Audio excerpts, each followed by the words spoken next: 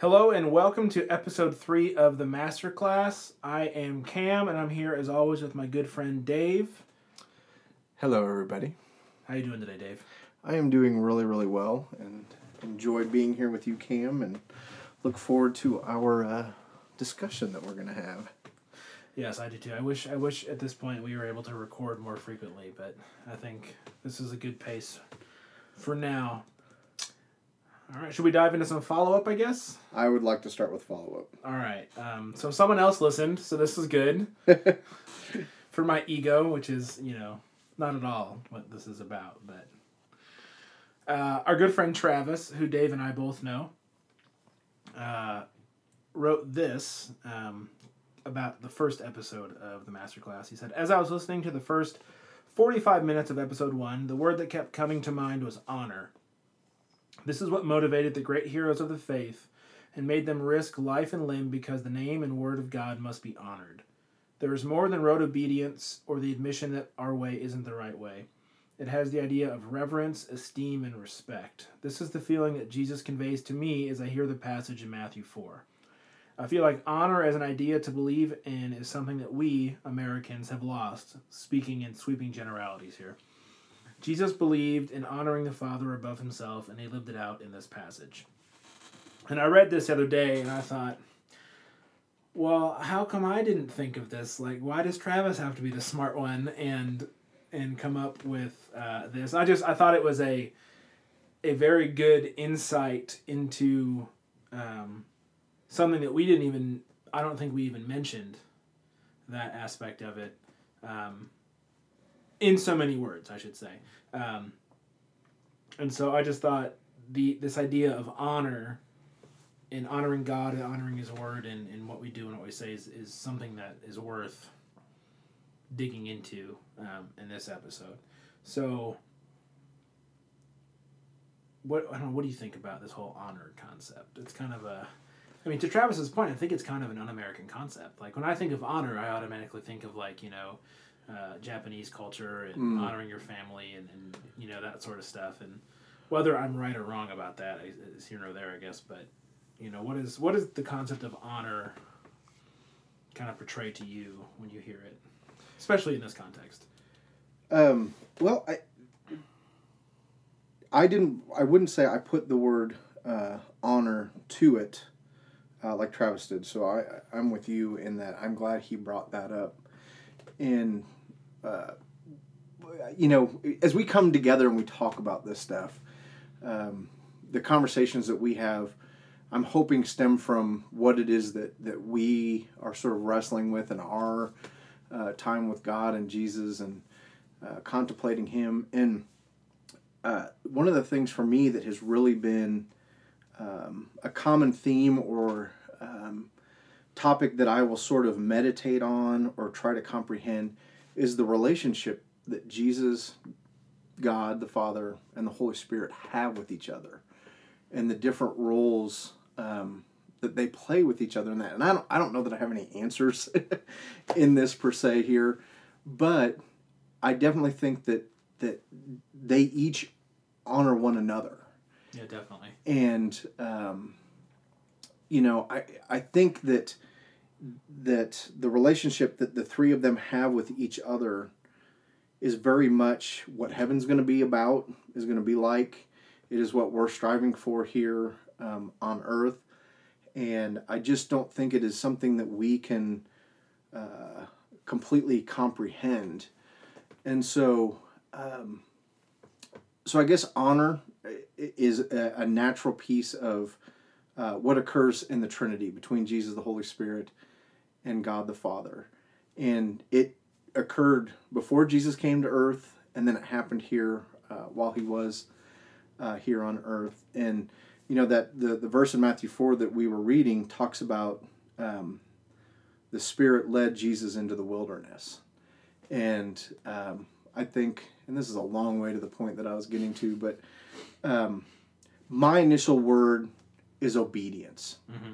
And obedience to me has such a boy, I'm not going to be able to even articulate what I'm trying to think here. But, I think of a child to a parent. I think of or a dog to a master. Or a dog to a master, exactly. There's obedience here. There's conditions that exist with that. Whereas honor is sort of it comes from the heart. It comes from I have so much respect for you. I have so much love for you. I honor you that this is what I'm going to do. Yeah, it's like a loving reverence. Exactly. Like you care for the person, but you also admire and revere who and what they are, what they stand for, what they do. And I think if you take a look at the life of Christ as portrayed, in Scripture, it's very much he reveres God, and when he speaks of the Holy Spirit, what the Holy Spirit is going to do, the same thing. Like, I mean, you don't sneak away to pray in private to someone that you don't have reverence for or honor, right? You sneak away to do the things that really matter to you, whether that's sin or worship, right? The things that we do in private when no one is looking, and that's a frightening thought to think about, is really what you want to honor. It's what your heart desires to do. Yes. And so, I don't know. That just it really struck a chord with me. This whole idea of Jesus honoring God in the midst of 40 days without food. This big time, not so nice guy is showing up and really putting the screws on him. And he's still able to honor the Word of God, honor his relationship with God, and tell Satan to get lost. Like, this is not going to work. Right. And I remember what the word that I was kind of thinking was it's not the result of trying to avoid consequences. I think in obedience there's this kind of implicit, I'm doing this to avoid a negative. I'm doing this to avoid a consequence of if I don't do this. And I don't think that's the case with honor. I think it is as you said, a loving reverence for somebody. And yeah, a lot of my behavior growing up was out of obedience, because I did not want to get grounded. I did not want to have my freedoms taken away by my parents. So I did what they told me to do most of the time, because I didn't want to get in trouble, not because I wanted to be a good son or I wanted to honor my mother and father, like the Bible tells me to do. It was, I don't want to get in trouble, so I'm going to do what I can in the arena I've been given. I'm not going to overstep those bounds, because I like, that my parents let me borrow the car. I like that they let me go to my friends' houses. I like that they give me money every once in a while to go see a movie. I don't want to ruin what I've got going on, so I'm going to be obedient, and so I think that's a good depiction. Yeah, and I even think in that there is a sense of what the way you respond to your parents now is probably different than when you were a child. Oh, totally. Because it probably is more of an honor and a loving, relationship versus trying to avoid getting in trouble with them. And I don't know that Jesus, the Holy Spirit, and the Father in their, eternity prior to the creation of the world, there were consequences. But I do think that honor comes from developing the relationship and getting to know somebody. So maybe what I'm saying here is for me as a follower of Christ, when I was a new believer, it was trying to avoid those consequences. I don't want to go to hell. I need the fire insurance. I don't want the negatives that come from this, so I'm going to do it out of obedience. And that as we walk with Him and we get to know Him, and maybe I'm still getting there, not quite yet, but it becomes more of an honor, a true honor, not trying to avoid the consequences. It's, I know you. I know you come through. I trust you.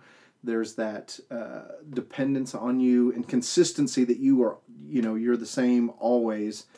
And it's not on these external circumstances, external consequences that I'm trying to avoid. Definitely. All right, so let's turn the angle of approach here just a little bit. What sort of things does American culture now, January 26, 2015, honors? What are the things that me and you kind of perceive as America as saying, oh, we honor this? If anything. That's a good question, if anything. I believe that, and this is one of those things that I suppose I'm open to being corrected on it, but I'm pretty firm in what I think. I think America and Americans honor individual rights. And there is kind of a unique sort of tension in that with Christianity. Because if you study history and you look at where Christians have gone throughout the world as missionaries and bringing the good news to the world, individual rights improve. Mm-hmm. You know, it is a natural consequence of the individual has more value than before Christianity comes in. You know, Christianity has done things like create hospitals and the whole universities and education and schools and things like that. So I do believe that there is a and it would be good if I could back this up with a scripture verse, but I do believe that there is an innate value in a human being, and particularly being a creature, a creation of God the Father. But in America, we've gone too far with that. Might I suggest the creation story in Genesis, where God created man and woman in His own image and called them there good you go. above There you go. all other creation? Yes, and thank you, Kim. I appreciate you. Well, you know, my education's got to go for something nowadays. It's not really getting used in the workplace. Yeah, and I, you know, again, I think one of the things that we talk about the purpose of this class is Jesus and His relevance today. And again, I don't claim to have all the answers, but I think that in the rights of an individual are what we honor to the point that it's gone too far. And boy, as I'm sitting here thinking, I'm thinking a whole bunch of can of worm type things that I could go into, and I don't know if we're ready to go into that with our episode 3. With our episode 3, so I will steer clear. We'll get there. It's only a matter of time. And I agree, and I think it has its place, but I just don't think that's quite where we're at. Yeah, I would definitely agree that individual rights is certainly something that America honors. I grew up in the 90s, and I remember when, for the most part, when being, you know, a homosexual was still weird. Like, that's, I don't want to, like, but it was not accepted on a national scale. There was no, I mean, gay marriage wasn't even considered. It was, you know, you were an outcast, and you know, you now fast forward 20 relatively years. Short time. Yeah, 2 decades. I mean, that's not a lot of, especially in the grand scheme of history, but I mean, and now it's most states are allowing it, and we're not going to get into how we feel about that. But just in the individual rights that have happened, I don't even want the change in what was considered your rights or acceptable in culture has changed drastically from when I was in elementary school. And so, yeah, I definitely agree with you on that. The other thing that I think America honors ruthlessly is success. Yes, absolutely. And that, I mean, if you look back at even just how America expanded geographically and politically from, you know, the New England stage to now, manifest destiny. God wants us to have ocean to ocean. Like, this is ours to take. God wants it for us. The American dream is to make what you imagine reality, and to take it and to claim it and to make it yours and to be happy and wealthy and live a good life. And, you know, that the way that looks has changed over, you know, 240 years. But the idea is still the same. Now it's the corner office and the driver and the fancy suits if you're in the city, or it's the giant home in the country, in the suburbs next to the country club, you know, with the top dollar car. It's the success, you know, money, wealth, power, and beauty are all things, you know, that America honors. Like, why is Kim Kardashian famous? for being famous. Because she's rich. Right. And she's pretty. Like, and I mean, honestly, she's got a good business acumen because she's turned that into a career. Right. Yeah, and I would even say that, yes, those elements of kind of what you were talking about of, is good looking, she has the money, that sort of thing. But I would say that we honor celebrity. Is people being famous. I mean, American Idol is a great example. American Idol. I mean, think about our television right now. American Idol's that way. For the record, I love American Idol. It's entertaining, but it really does perpetuate this being famous, being a celebrity, but I would even say it's you can be a reality show for just about anything. You got Honey Boo Boo, which again, I no ill will towards anybody that has made a living off of this. If I'm given this opportunity, I'll probably seize it. If I'd been given the opportunity to be where they are, I say what you will about Obama, politics aside, I believe a big part of why he got elected was celebrity. People knew who he was, and I'll even take it a step further of his Oprah. Oprah supporting him. Well, for that matter, anything Oprah does. Dr. Phil. Is it Dr. Oz, the other one? Well, Dr. Oz is on a different station. But he started on Oprah, didn't he? I don't see. I think Dr. Phil started on Oprah. I think Dr. Oz did. You get a doctor, and you get a doctor, and doctors for everybody. But I think and it's celebrity, and it's even the 15 minutes of fame with YouTube and. You know who else is on Oprah now? Who is on Oprah now? Rob Bell. Oh, that's right. We did talk about that, didn't we? I haven't had a chance to check that out yet. I probably won't. I don't have cable, so darn, I'm gonna miss out on all of Oprah's new TV shows. So yeah, so I guess in short, I definitely we honor success, but there's even that Andy Warhol's 15 minutes of fame of that people will do anything to be famous, and that's YouTube has become that way, and you've got these stunt guys that'll do stuff, just anything that people can do to get name recognition and to be famous. Yeah. All right. So that's the whole reason we're doing this, right? Is for the fame and the recognition. Seriously, I want to be kissing babies, and I want schools named after me. Oh, no, that would just be the worst thing on the planet. The only babies I want to kiss are my own. I don't have any yet, so someday I'll have little. That's gonna be scary though, too. Little me's running around. I don't think the world's prepared for such terror. All right, so that's a real brief overview of what American culture honors in our opinion. We'd love to know what you think. Absolutely. Are we totally off base? What are we missing?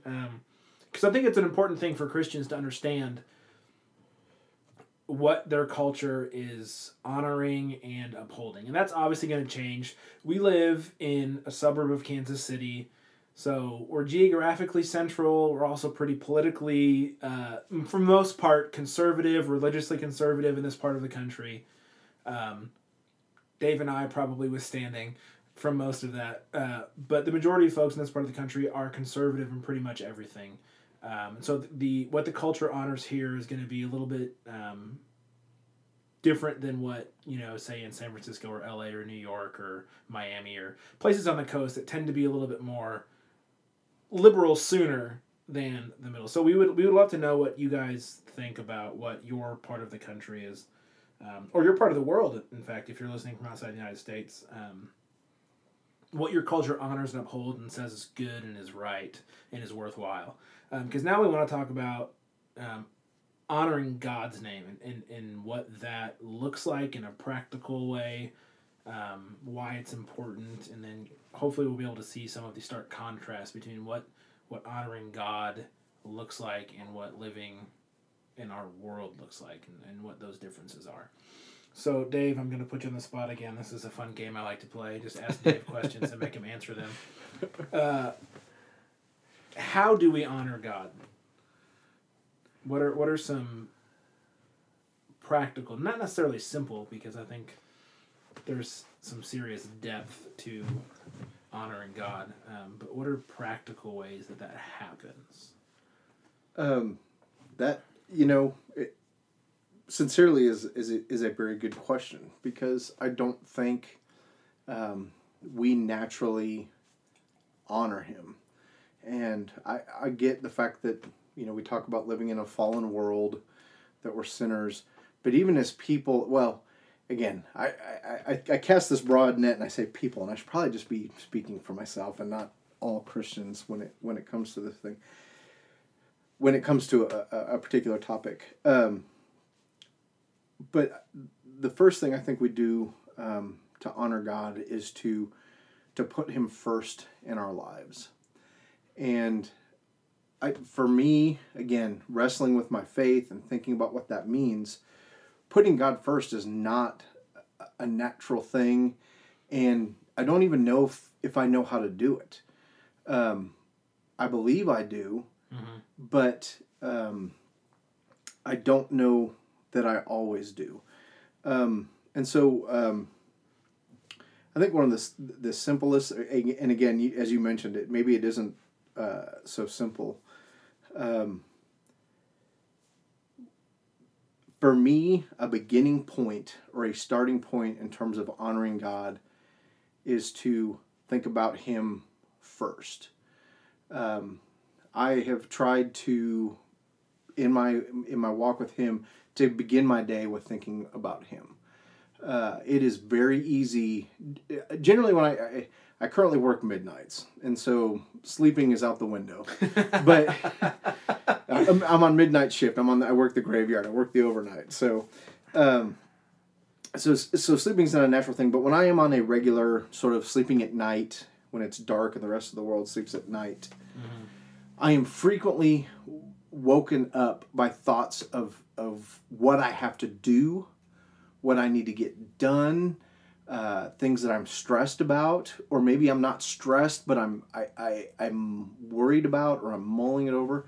And so I think one of the first ways that we can honor God is to sort of put that stuff aside. And again, this is me and what I'm trying to do in my walk with him, because I don't naturally do it, is to begin my day by putting those thoughts aside and start by praying to him. And just asking, and even in that, to not think about things that are centered on me, but to focus on him and the fact that he is God, and that he is awesome, and that he is eternal, and that he sent his son to die on the cross for us, and to be in a relationship with us.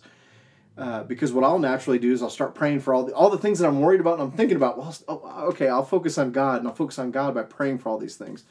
And sort of trying to push those aside and focus on him. The second thing is to pray for others, pray for my kids, pray for my wife, pray for the people that I work with, people that I have with in my life. And then I think the second piece of what I try to do to honor him is to spend time in his word, reading his word, because the Bible is what he has given to us to communicate to us. And by honoring him and making that important in my life, I think he is honored by that. And I'll be the first to admit that even though I'm trying to do that, there'll be times where I'll read an entire chapter of the Bible. I'm reading through Psalms or Proverbs, and I haven't listened to one thing that has been said there. So yeah, mind is elsewhere. So again, two just very basic beginning things for how to honor God is, one, to turn my thoughts towards him as soon as I possibly can in the beginning of the day, because naturally I don't do that. And then the second thing may not be the first thing I do in the day, but I try to put it first on I try to make him a priority, and that's by reading his word and allowing him to speak to me, allowing, we do a lot of self-talk, or at least I do a lot of self-talk, and I try not to believe everything I tell myself, because it's probably not accurate. You have full-length conversations with yourself too? Oh my, I talk to myself all the time. Oh, good. So either we're both crazy or we're both not. And then from there, well, I'll stop talking. Do you? No, finish your thoughts. Go ahead. Finish my thoughts. Then from there, I believe there are just bigger. Well, it's just funny as we talk, as you and I are dialoguing and we're talking, and we're referencing our faith and the things that we do. It's just interesting how some of the words that we use just don't feel adequate, or are maybe inappropriately used, because simple doesn't seem appropriate in terms of that. And then I was about to say a bigger way, which I don't know that they're... is this really bigger than the daily discipline of seeking Him first? But I think there's an element of we can honor God with our lives. And one of the prayers that I feel fortunate that God has laid on my heart since I've been a Christian, that I kind of pray over and over again, is God, help me to be the man that you created me to be. Because left to my own ways, I don't think that would look the same as what He would have for me. I know it wouldn't for me. and so I think there are concrete things. And again, I am not claiming to have this, but the movies that we watch, the things that we say, the thoughts that we allow to run through our head, and even as I'm talking now, how often, again, the words that we use, how often am I saying I? How often am I saying my? Instead of, I'm really not trying to be this philosophical or whatever, but being the person that He created me to be, and making decisions on a daily basis, on an hourly basis, on a minute-by-minute basis that honor and glorify Him instead of my natural sinful desires. Yeah, I think the thing that I come back to, and I agree with everything that you said, but the thing that I think really that I know that I need some serious work in is I come back to the idea of motivation. Like, am I wanting to read my Bible because good call. I want to know what God has to say. I want that to be impactful in my life. Or am I reading my Bible so I feel better about myself? Like I had a recurring task on my phone, read your Bible today. And I would read my Bible just to check the stupid circle.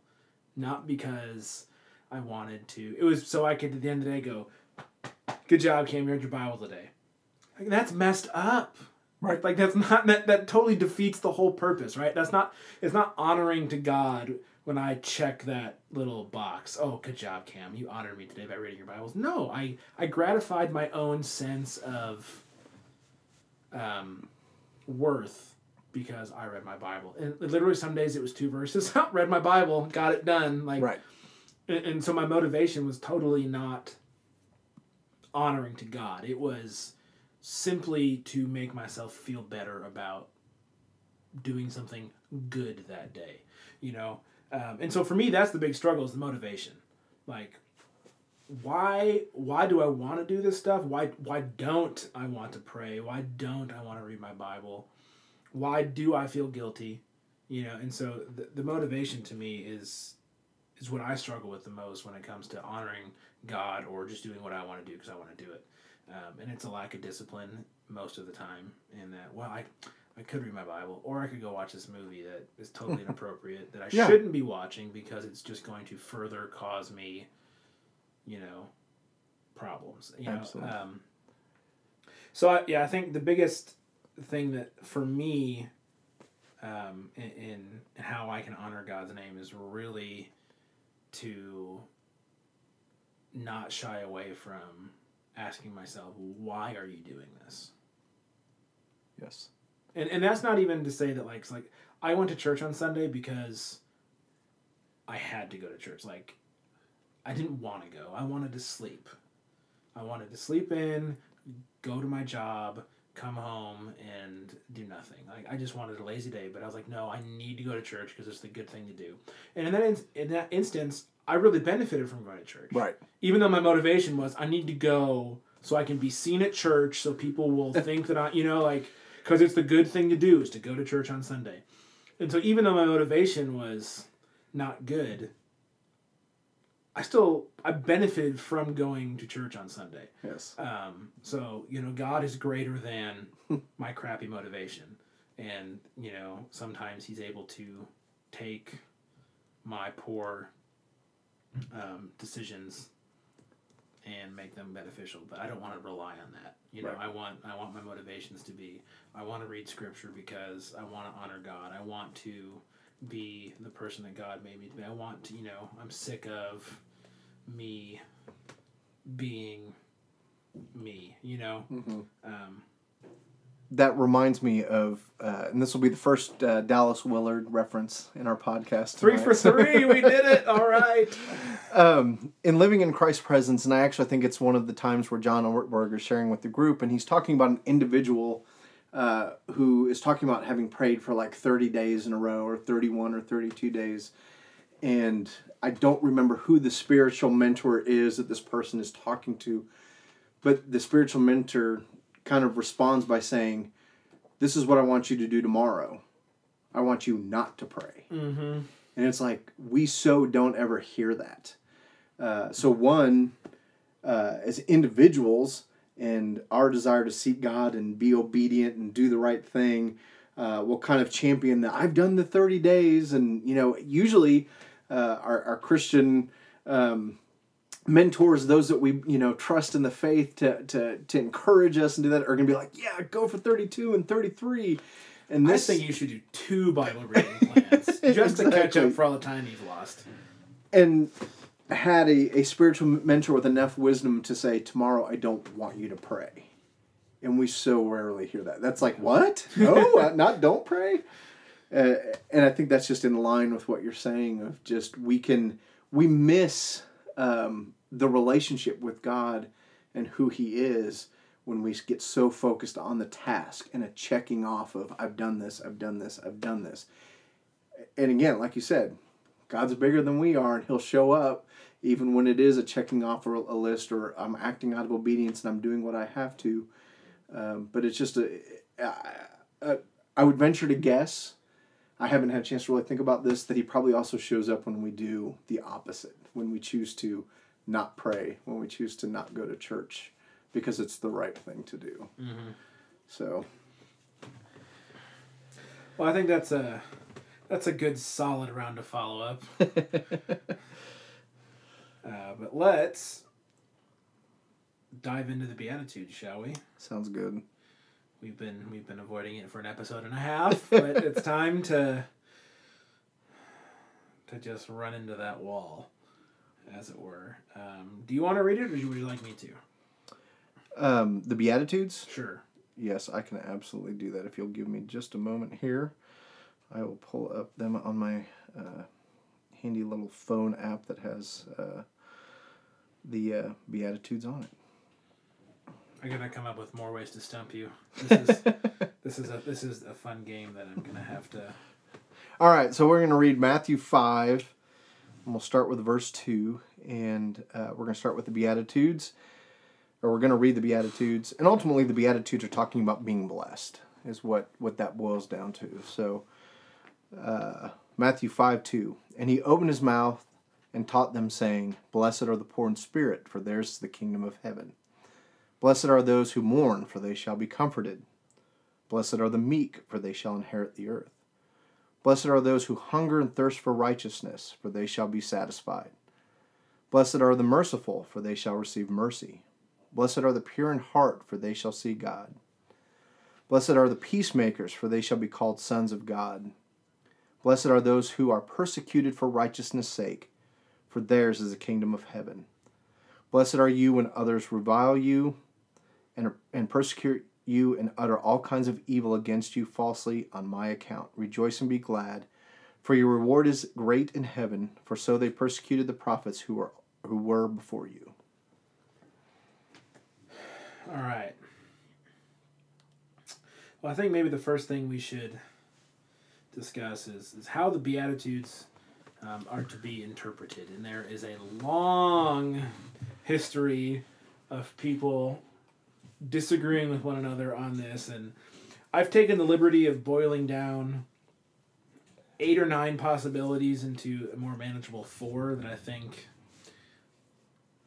grasp the ideas around the majority of the possibilities. One option is to read the Beatitudes and say they've got no bearing on modern Christian life. God or Jesus was speaking to those people in that time, and it was only for them to hear. It has no bearing on how we are to live as Christians today. I think we can all agree this is a ridiculous option. It's not worth it. It's not even worth discussing. It doesn't make any sense. Number 2, they are entrance requirements to get into the kingdom of God.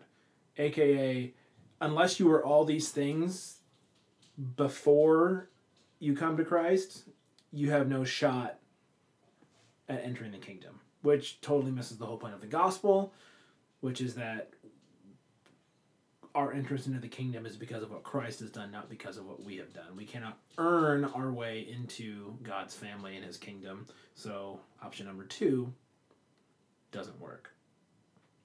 Option 3, they are statements about the reality of the kingdom of God, which is a much more viable option than either of the first 2, where Jesus is just saying, in the kingdom of God, those that are poor in spirit will be blessed.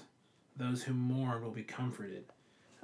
The meek will inherit the earth. Those who hunger and thirst for righteousness will be satisfied because they will get righteousness in the kingdom of God. And we'll dig into this one deeper because this is kind of where I feel like Dallas Willard lands for the most part. And the 4th option is they are evidence of faith in God like the fruit of the Spirit. And this is a more traditional view in line with perhaps someone like D. Martin Lloyd-Jones and the good, I don't want to say Baptist because he was British, but his tradition and the like. So we're really going to try and focus on options 3 and 4, and I realize that these are generalizations of possible translations, or interpretations, I should say. But I feel like they're the 2 ones that we have to wrestle with the most. And so if we start with the first, or option number 3, they are statements about the reality of the kingdom of God. I think for me, this is the easiest interpretation for a number of reasons. One being, I can read the Beatitudes and not go, oh, I have to be every single one of these all the time, or I'm not a Christian. If the Beatitudes are just statements about what God's kingdom is like and who is in God's kingdom, then all of a sudden, I don't have to always be mourning. Obviously, there are some things that I do want to be. I want to be merciful. I'm not, but I want to be. These are things that I want. But if we take Willard's view, Christ isn't saying, and I'm going to read his quote here because he says it way better than I ever could. Jesus did not say, "Blessed are the poor in spirit," because they are poor in spirit. He did not think, what a fine thing it is to be destitute of every spiritual attainment or quality. It makes people worthy of the kingdom. Those poor in spirit are called blessed by Jesus, not because they are in a meritorious condition, but because precisely in spite of and in the midst of their ever so deplorable condition, the rule of the heavens has moved redemptively upon and through them by the grace of Christ.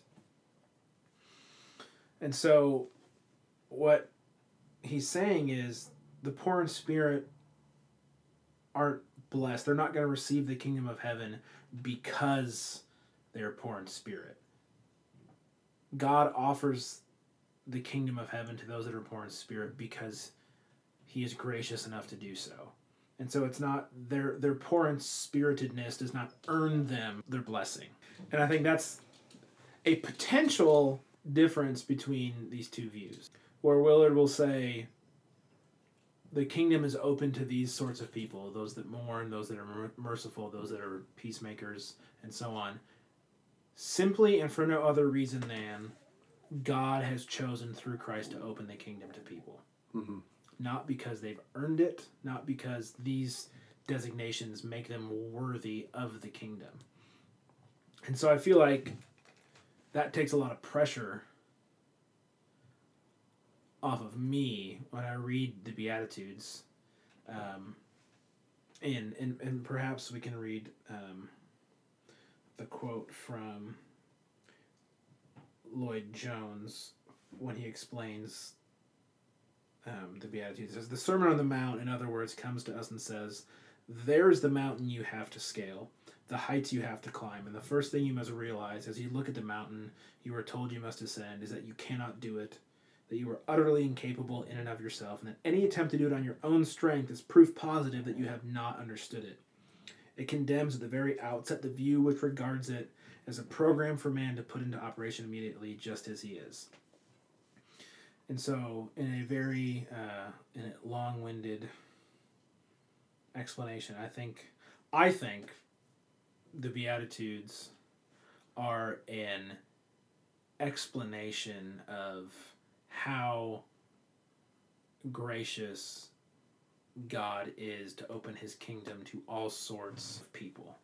And we can maybe dive into that more in a little bit, but I wanted to get your thoughts, Dave, on am I wrong? Am I crazy? What do you think? I don't. I'm stammering here over my answer.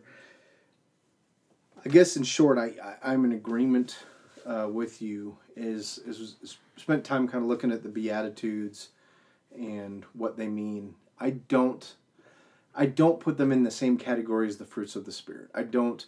Which, by the way, fruits of the Spirit, Galatians 5:22. Is that right? Can we find the fruits of the Spirit in Galatians 5:22? Love, joy, peace, patience, kindness, goodness, gentleness, self-control. I'm probably missing something in there. Joy, peace, patience, kindness, goodness, faithfulness, gentleness, self-control. Yeah, you're right. Against such things, there is no law. Galatians 5:22. And so the fruits of the Spirit, I do think, are sort of a sense of, as we are in the Spirit, this is the fruit that we are going to see. This is what is going to be an outcome of our lives. We are going to be more patient. We're going to be more faithful. We'll have better self-discipline. As I look at the Beatitudes, I don't think these are things that we are necessarily supposed to strive for. The way it kind of was defined in me and wrestling with this was this is the human condition. And so, it's Jesus getting up before this crowd of people and saying, I'm betting you find yourself in one of these categories.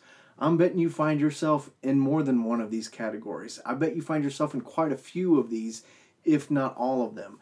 And if you find yourself there, then this is what I'm all about, is I'm here to bless you. Because as a human being, you are going to mourn. You're going to be poor in spirit. You're gonna find yourself being a peacemaker. You're going to find this being something of who you are as a human being, and I want to bless you.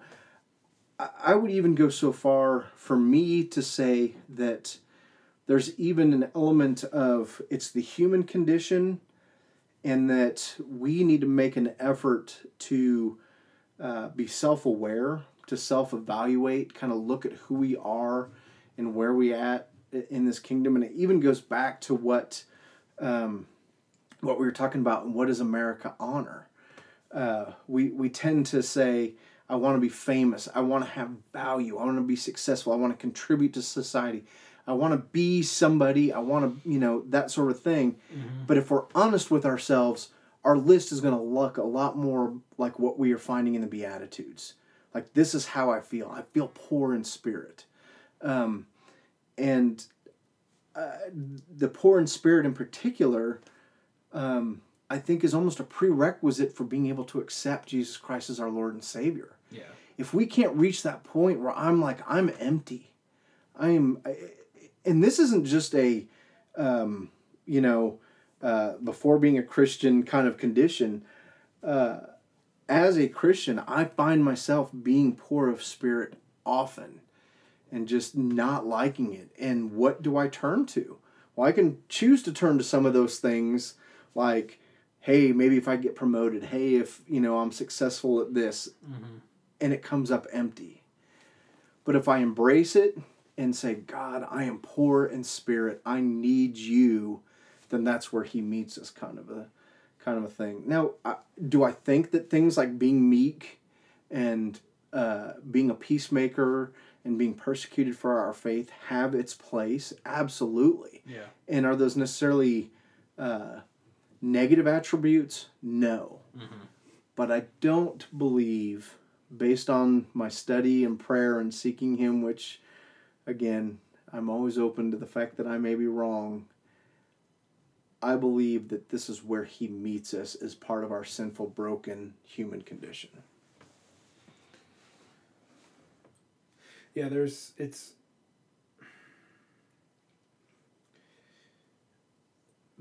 some folks that, and I'm going to quote Lloyd Jones again here, that'll say, the Beatitudes are God or Jesus' description of every single Christian. All Christians are meant to manifest all of them.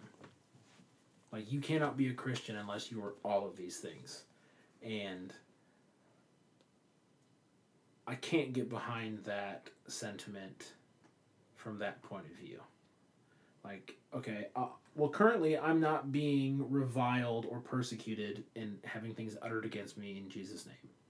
I don't live in a country yet where that is a thing. If I lived in Iran, definitely. Yeah. Right? I might even be killed.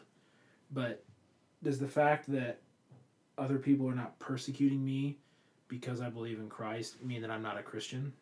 Well, no, not at all. And currently I'm not mourning. My grandma passed at the end of September. I mourned then. But currently, I'm not mourning. Yeah, and even in that, what exactly are we supposed to mourn? I mean, are we supposed to mourn that people are going to hell? Are we supposed to mourn that I'm not the Christian that I'm supposed to be? Am I supposed to mourn that there is poor in the world and that there are people living in Iraq that are persecuted? What exactly am I supposed to be mourning? And again, I don't think it's something that we're supposed to be trying to achieve, but it will, over the course of being a human being that lives any amount of time, you are going to mourn something. And I think as we get closer to Christ, we probably do mourn more of those things, like the fact that there are children in the Philippines that are being trafficked for sex, that are being used for sex to make somebody else rich, that their childhood is being ripped away from them. They aren't being able to grow up as a kid in America would get to. Well, it goes on in this country too. I mean, the trafficking, the abuse of children goes on. That should cause us to mourn. But I don't know that I'm going to do that all the time, every minute of every hour of the day. Yeah, I'm much more apt to view the Beatitudes as Christ's. I mean, this is set early in Matthew for a reason. It's his first public teaching as recorded in this gospel, and I think he starts off the Beatitudes for a reason. And as we get later on in the Sermon on the Mount, he's going to say, "You've heard it said this, but I say this," and he gets into very specific detail about, oh, this is what you thought anger was. Well, this is what you thought. This is what adultery was. Well, then this. You thought this is what all this stuff is concerning, and he takes it to another level. And I think he starts the Beatitudes off with like, we're going to get to some really heavy stuff here in a bit, right? Like, we're going to talk, and I'm going to make you guys really uncomfortable. But before we get there, you need to know how open and available the kingdom of God is to you now, because I am here, because God has sent me to share the good news and inaugurate the kingdom, right? The Beatitudes to me in that context are the opening statement of, it's here, it's open, it's for you if you're willing. And so when I read the Beatitudes, that's how I tend to read it, as God saying, you all have the opportunity to be blessed by God and to belong to the kingdom. It is open to you if you are willing to step through the door. And I think that fits contextually. I think it fits theologically. And I think it fits with what Christ's mission was. So that's why I fall there. I'm certainly willing to listen to differing views from people, but that's where I land when I read the Beatitudes. It's to me, it's God it's Jesus just saying, doors are open. It's here for you to become a part of. And then I think the rest of the Sermon on the Mount is him trying to scare people is probably the wrong statement, but I think it's a reality check. It's yes, that's it's like, hey, and it's very much over and against the Pharisaical view of things.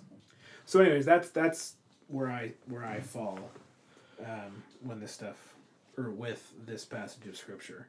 I think it's important for us to read. I think it's important for us to remind ourselves that even in our darkest moments, the kingdom of God is still open to us because there is no sin greater than Christ.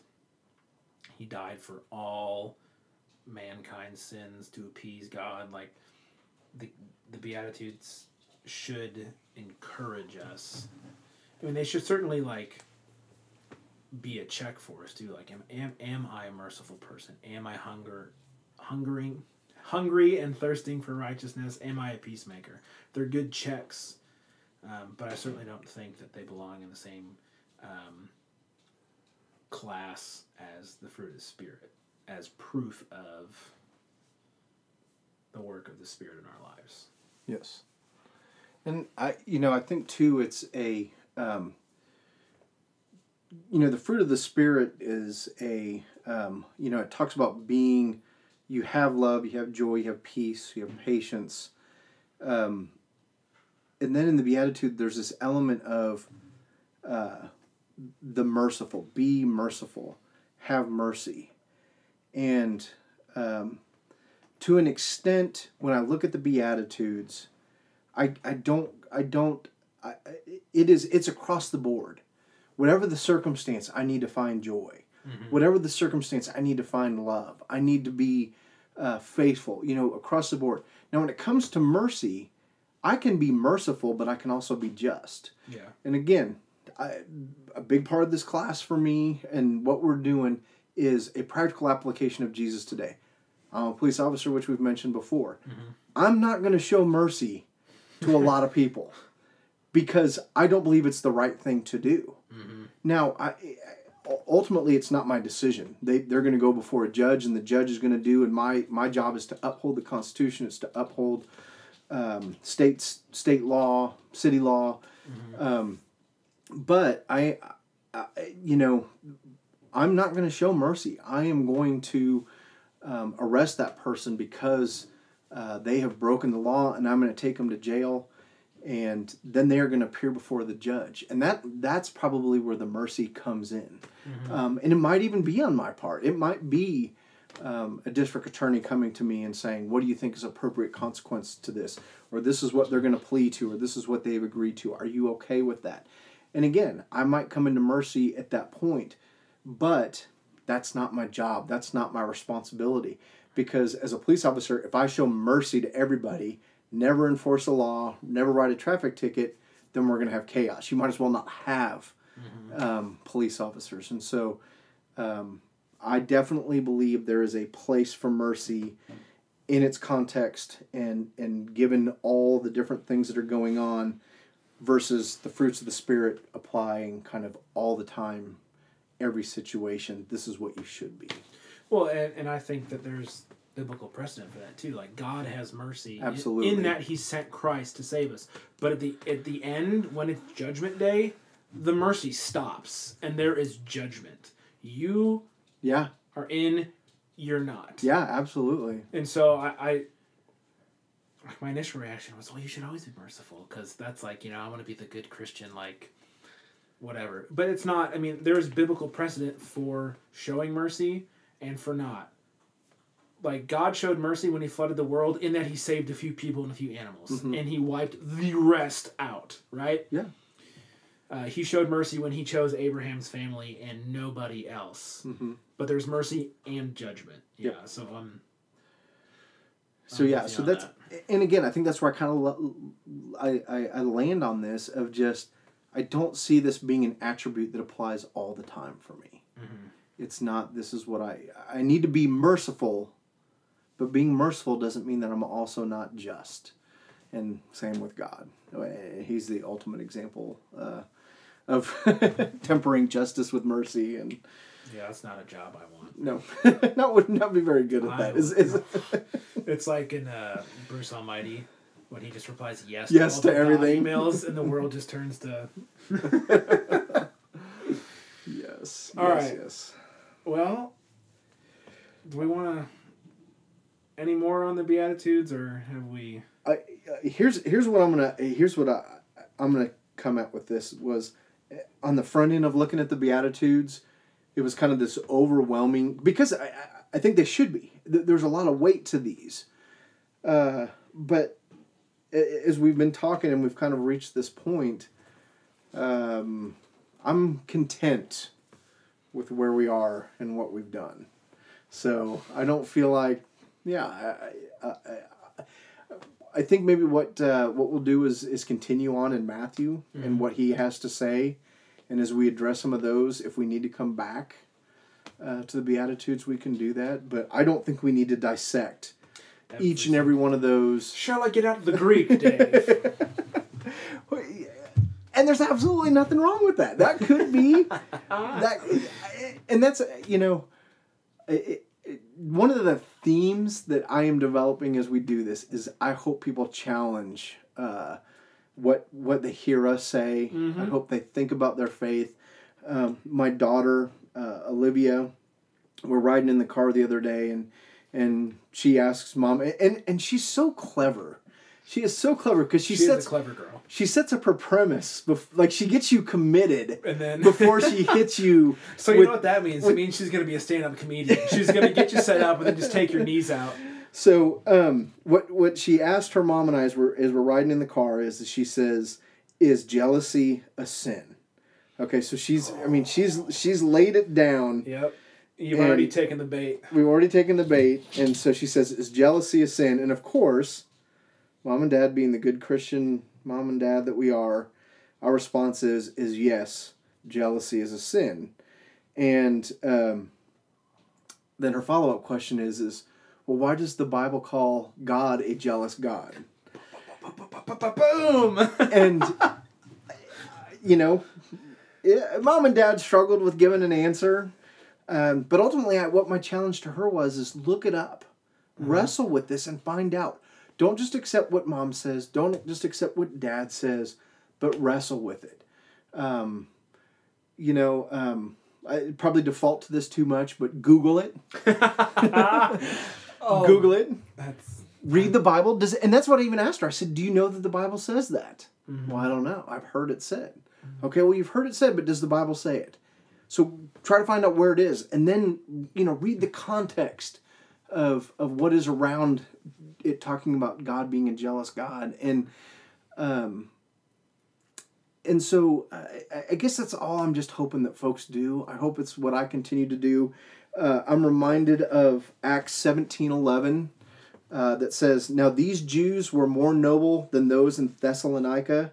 They received the word with all eagerness, examining the scripture daily to see if these things were so." And I think everybody should do that with their faith. Mm-hmm. Whether it's the sermon that you hear on a Sunday morning from your pastor, whether it's something somebody says in a Bible study, whether it's a trusted mentor that you've had for years, whoever it may be, when something is told to you, there is nothing wrong with going to Scripture and testing it. The things that that they were testing is was it Peter or Paul? I honestly don't know that I'm saying this. But here's either Peter or Paul, somebody that's a father of the Christian church, and they were testing what he was saying to them. And I would just encourage the folks that are going on this journey with us to do the same thing, to challenge it, to test it. And then when you feel like you've come up with something different than what we say, to kind of point that out and go, hey, or if it's just a little bit different. Mm-hmm. You know, kind of what Travis shared with us in terms of honor. I'm blessed by those kinds of things, and I selfishly am saying, bring those to us so that we can see it and deal with it. So, anyway, I think that was a very long answer to your question, but no, I think that's good. I agree. You can, if you want to, get in contact with us. We are on Twitter. I love Twitter. Dave likes Twitter, but we're on there. I'm learning to tweet. Dave will be a master Twitterer at some point. But you can find us at Masterclass FM on Twitter, and you can email us if you want to. 140 characters doesn't really go very far. If you want to communicate a longer point, masterclassfm@gmail.com. You can find all of this on our website, masterclassfm.com. And you can find the show notes for today's episode at masterclassfm.com/masterclass/3. We'll have links to everything that we've talked about, including the Bible verses and all of that good stuff. So thank you so much for listening this long. You are a trooper. And we'll see you next time. Say bye, Dave. Bye, Dave.